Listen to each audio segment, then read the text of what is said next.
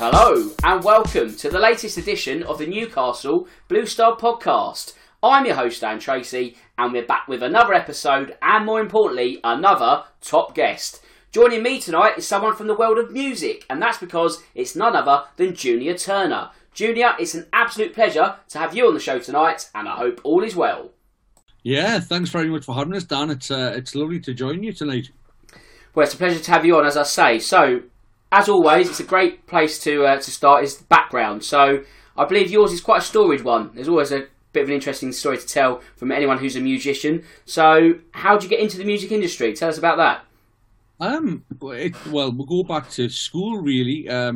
Even from a young age, I was always involved in stage productions and kind of theatre work in and around school, pantomimes, whatever was on the offer, and I was normally first in the queue to be part of it. Being from a young age, my dad, he had an entertainment business with discos, so I was always around music and stage and all of that. So that combined, it kind of transpired from a young age through school, through being around music at home and having the music business. And then when I got to like 13, 14, karaoke was born, and it was a newfound fad. And we used to have a system which, because of the price of them back then, used to get stored in the house out of the damp and cold. And sneakily, I used to come upstairs and set it up and have a little sing-song to myself. And or normally to my mates, used to pin them down and make them listen. And sure enough, in time, via school and via Dad's line of work, opportunities arose in terms of how I came to into this job. I suppose my dad had a singer on with him one night. My dad's Dave, my real name's Dave, and I was about 13, 14 in the summer holidays, and I was allowed to go and hide behind the gear in case the police came into the pub. And the singer lost his voice, and he said, I can't go on. I had a cassette, which was like the in thing then, and I had recorded some of the karaoke tracks that I preferred onto this cassette, and I had it in my pocket. And I was like, can I get up and sing? Well, my dad, and I was just totally oblivious, and all looked at us like, sit down, you shouldn't even be in here. I'm like, no, I can sing, and I want to sing. And I remember the singer saying at the time, if this is a joke, you're going to look like a right idiot. I was like, no, I'm serious, I want to sing. And sure enough, I got up, and I think it was about 250 people at the time. I mean, pubs and clubs back then, before the smoking ban, they were full, Yeah, I got up and sang 3 songs, I think it was, at the time, and at the end of it, because my dad's Dave and I'm Dave, Junior was the chant. There we go. Yes, and that's where the very first time of being on stage came from in the name. So Junior is born at that point. I guess from then, is it countless gigs up and down the country? What's the kind of the education, if you will? Well, talking about education, I don't encourage any kids listening sticking at school. I was a good boy at school. I wasn't a class clown or anything, but through one reason or another, I was recognised as having this kind of prospect, future.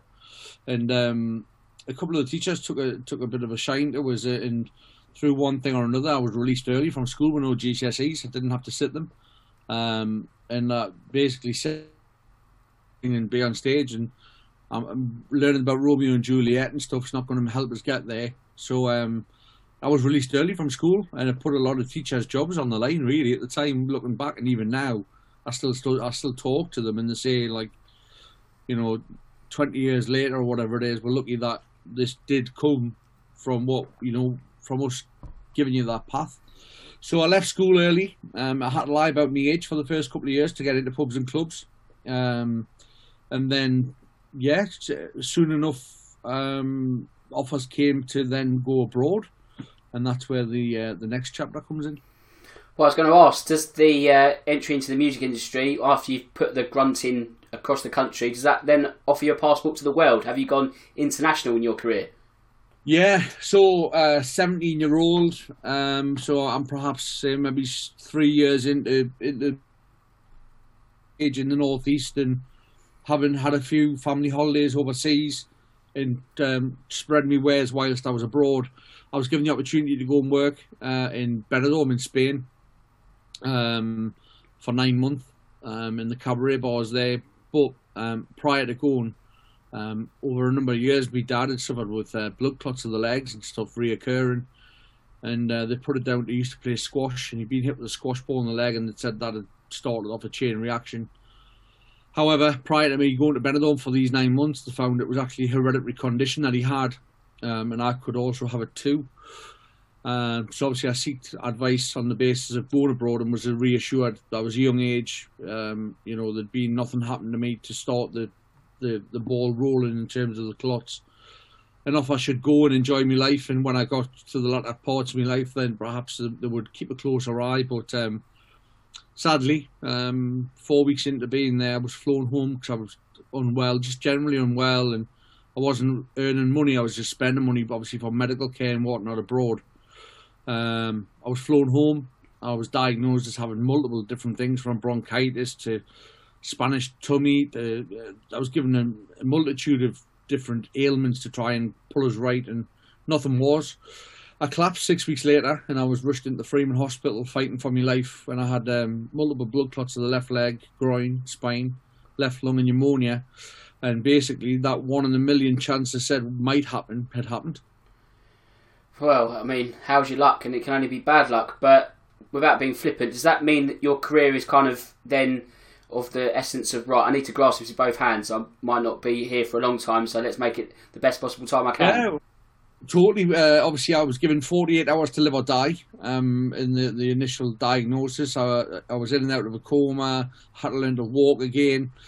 And the funny part is that I still laugh about now and still question how the hell I did it. I got out of the hospital after a number of weeks on the Friday, and on the Sunday I was on stage in Silksworth in Sunderland.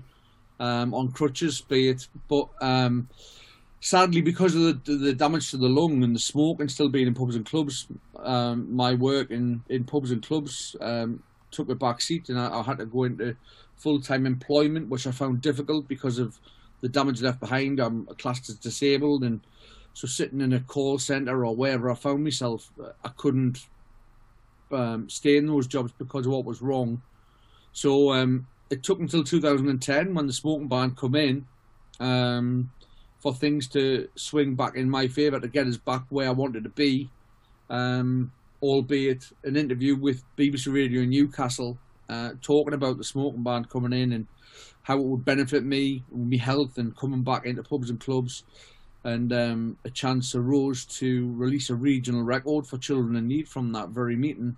And that's where both coming back to performing live and writing and recording my own music began.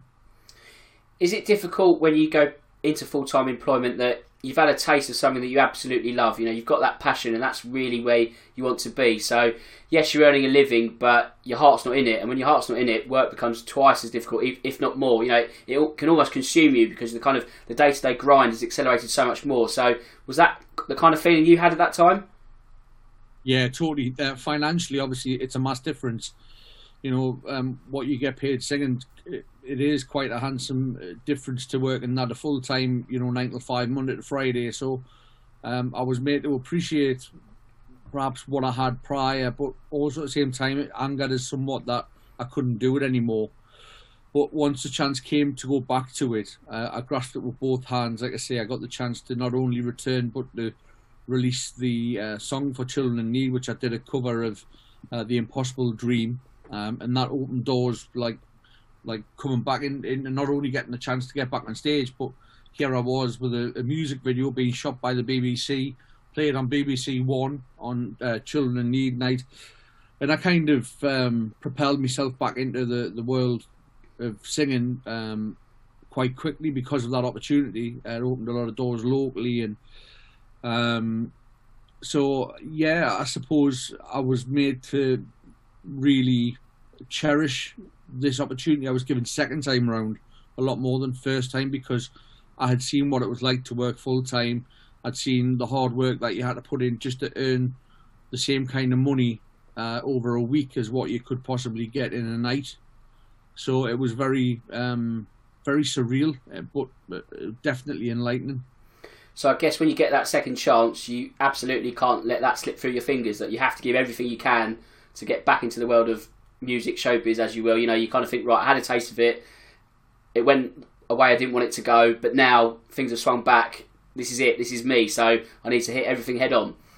Yeah, totally. I was quite cheeky, to be honest, because we were given some studio time when we recorded the Impossible Dream, and I done it quite quickly, being a cover song. It was just merely putting a vocal to a track. And I had wrote some songs myself, and I'd used the rest of the studio time to also kind of put demos down of those. And when I was meeting people that I perhaps otherwise wouldn't meet because of the Children in Need slogan, I was handing out the demos and asking, you know, is there anything else there that perhaps, now that I've opened this door, could keep my foot in it, you know, in terms of releasing music or having just a second, you know, avenue in music besides pubs and clubs. And one of the songs was picked up by Help for Heroes, Bryn Parry, who's the co-founder. And soon after, I got the chance to release one of the tracks I'd written for them. From that, I wrote an album. One of the tracks called Better Day. There was a video done, a cartoon was made. And Barack Obama featured in it, and he'd not long been made president. One of his family had then put it on Instagram, a clip, and it went viral.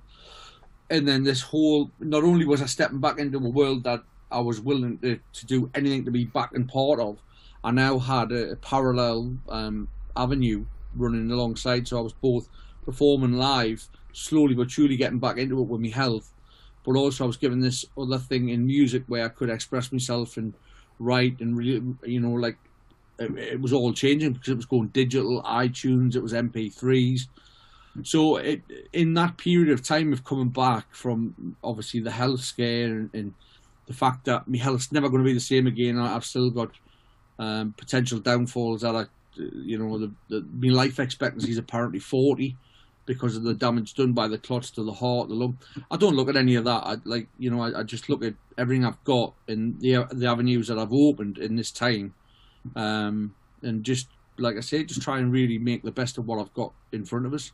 Does a lot of it come down to persistence that, you know, in an industry such as this, or any one where you're sort of self-employed and you're battling for yourself, that you have to keep knocking on doors and you get a lot more no's than yeses, but it's that kind of just keeping at it and waiting for that opportunity to come? Is that where you kind of find yourself now? Yeah, like I say, I was quite cheeky in terms of ensuring that I kept my foot in that door, and luckily for me, it kind of worked, and I was able to express myself in different ways, both they both lent to each other really, because whilst I was having success with my own music, I was getting media attention. I was in the newspapers both here and in the States. I was number one in 9 states in America, and I picked up awards in Hollywood for some of my songs. So again, this was all generating media, which then in terms brought attention from local like opportunities as well, festivals, gigs. So it kind of all lent itself to come together, and it's quite lucky that now I'm in a position now that all of that hard work and persistence has now put me in a comfortable position in life where 9 times out of 10, I'm not going to say this will last forever, but the phone rings in over rather than me ringing out looking for work. So again, yeah, persistence is definitely key, but it's also determination and sometimes a little bit of luck. Yeah, I mean, there's a lot of elements that fuse together. It's not just persistence. You have to be sometimes just the right person at the right time. But hard work seems to always get you where you want to be in the end, which kind of takes us to the present day, if you don't mind. So with Newcastle seemingly under the microscope a lot more due to that Saudi takeover, they're kind of on the tip of everyone's tongue up and down the country. I guess it's the ideal time to write a song about what it means to be a Geordie. Yeah, so like everyone, I hit that same brick wall as everyone, not only being self-employed, but I think everyone in the world, you know, when the pandemic struck, it kind of put me in a position of where the hell do I go? What do I do? Yeah, you know, I didn't have a second source of income or anything, and the uncertainty. So I went through that first, I don't know, 9 months or whatever it was, where everyone was in the same category and the same position really. And I struggled with my mental health, anxiety, panic attacks, and I was just in a really confused place, not knowing. And then, sure enough, some normality began to shine through, and we personally, I began to go fishing with a friend of mine who would talk to us about my music, and you wrote this song, why did you write this song, and why did you do that? And he was just inquisitive because I'd give him a couple of albums to listen to, and he'd done so, and he was just talking about what was it like when that happened, what was it like? And in a mad way, it gave us a kind of like a little bit of an incentive and a buzz at the same time to think, could I do it again? Would I do it again? But because the world had changed for everyone, there was like a flip side of thinking, is it going to be worth it? What can I do? And to be honest, if I'm really frank with you, if there was a checklist, I had done everything and perhaps done a lot more than I ever anticipated in terms of winning awards, releasing music, getting a second chance to be back on stage, and there was nothing else to do. And in this conversation, it got to that crunch point where he said, "Well, what do you mean there's nothing else to do?" And I said, "Well, there's nothing really I want to do for me, apart from maybe write a local song." And that was the opening chapter to, well, what do you mean? Well, I would love to write a song because obviously with what's went on with my health and the uncertainty about that, and obviously with the uncertainty of what was going on in the world, I thought, what it is, now's perhaps the right time to do something that will be around a lot longer than I am, hopefully, if I get it right. And I'd had the chorus, I'd had the chorus for about 18 months in my head, and I kept just the melody of it. And that was it. One day fishing, and then it was a case of over the next 2 weeks writing the song, recording it, releasing it, and well, since then it's just been an absolute mad whirlwind. Well, you mentioned fishing. I guess that ties in nicely to Banks on the River Tyne, or Banks of the River Tyne, should I say. So can you expand just a little bit more about what the song is about? Yeah, of course. So once I had the subject matter and I had the incentive to want to do it, and like I said, I'm born and bred here. I live here. I'm a fanatic Newcastle United supporter. I knew then the size of the task that I wanted to take on was massive, because if I got it wrong, I had to, earn me crust on the doorstep and be reminded of it quite often, probably. So I was in a precarious situation when it came to writing it, but I didn't want it to be just a football song or a certain subject. I wanted it to be that of what made this place special and what made the people special. And when you talk of that, you've got to look at what heritage, the coal mines, the shipyards, the Romans settling here. There's so much history, and I think that leads, to how when people talk about Geordies being rough and ready and quite hard-faced, that's why, because we've got such a hard working heritage behind where we've always had to earn what we've got. And so I wanted to encapsulate all of that in the song, and to do that, it's a hard thing. And really, the process of when we were recording the song, until the song was actually finished and we pressed play on it and sat back and listened to it, it wasn't until that moment I thought, this could be okay, this actually. But I didn't want to be the big-headed one to say, this is actually all right. Yeah, I mean, if we're honest, the Geordie crowd is not going to be shy and let you know their feelings either way. So I guess you must be overjoyed with the reception that you've had thus far. Yeah, really coming back to, in terms of the acceptance of the song being crucial to me, 2 weeks ago prior to the Chelsea game, I was invited to Wonder Bar in Newcastle in the Gate, where there's a pre-match show on, and there's supporters that you hear on the TV or at a Newcastle game singing for 90 minutes. It's kind of that group of people that go there. Where I was going with the song and getting to perform it live, sure enough, upon arriving, they had Jerry Cinnamon, and they had Oasis and all that kind of stuff blaring, and you've got all these Geordies up on chairs, tables, standing, hands aloft. And I'm thinking, oh my God, I've got to go in amongst them with this kind of folk tradition song that tells a tale, and I don't think there's no feeling can match it, to be honest. Still to this day, I'm sitting talking to you now, just thinking about it. Was if I died tomorrow, I would die the happiest man alive, perhaps, unless I get to sing at St James's Park. Also, with the takeover taking place, it's kind of lifted so much doom and gloom off the city in terms of, everyone's toiled a decade plus in terms of trying to watch Newcastle United. Does it mean that it's also offered them something to latch onto? It's uplifting. It's something that everyone can buy into from the city. It's been very interesting. It's funny that you mentioned that, because let's not, again, I'm not a very self-indulgent person, because I think that's a dangerous game to play. Sat back on this one and just hope for the best in terms of how it's been accepted and how it's been referred to. And funnily enough, the local media on several occasions now have mentioned it being the takeover anthem, the takeover song, and it's being used, on podcasts to do with the takeover. So I think it has. Hey, look, if people want to refer to it as a takeover anthem, or if it's positive, then I'm more than happy to accept that. What's the media coverage been like? I guess it's been quite crazy, almost kind of non-stop, in the sense that you mentioned podcasts and you're having other appearances on different shows and trying to promote it. So has it been a case that the phone hasn't really stopped ringing because you're always explaining the song? I guess it's pretty much non-stop over the past few months. Yeah, it's a nice thing though. Oh yeah, you'd never complain, would you? I mean, it's what you want from a song. I dread the day it stops, because I think I'm going to struggle with normality when I get back to it.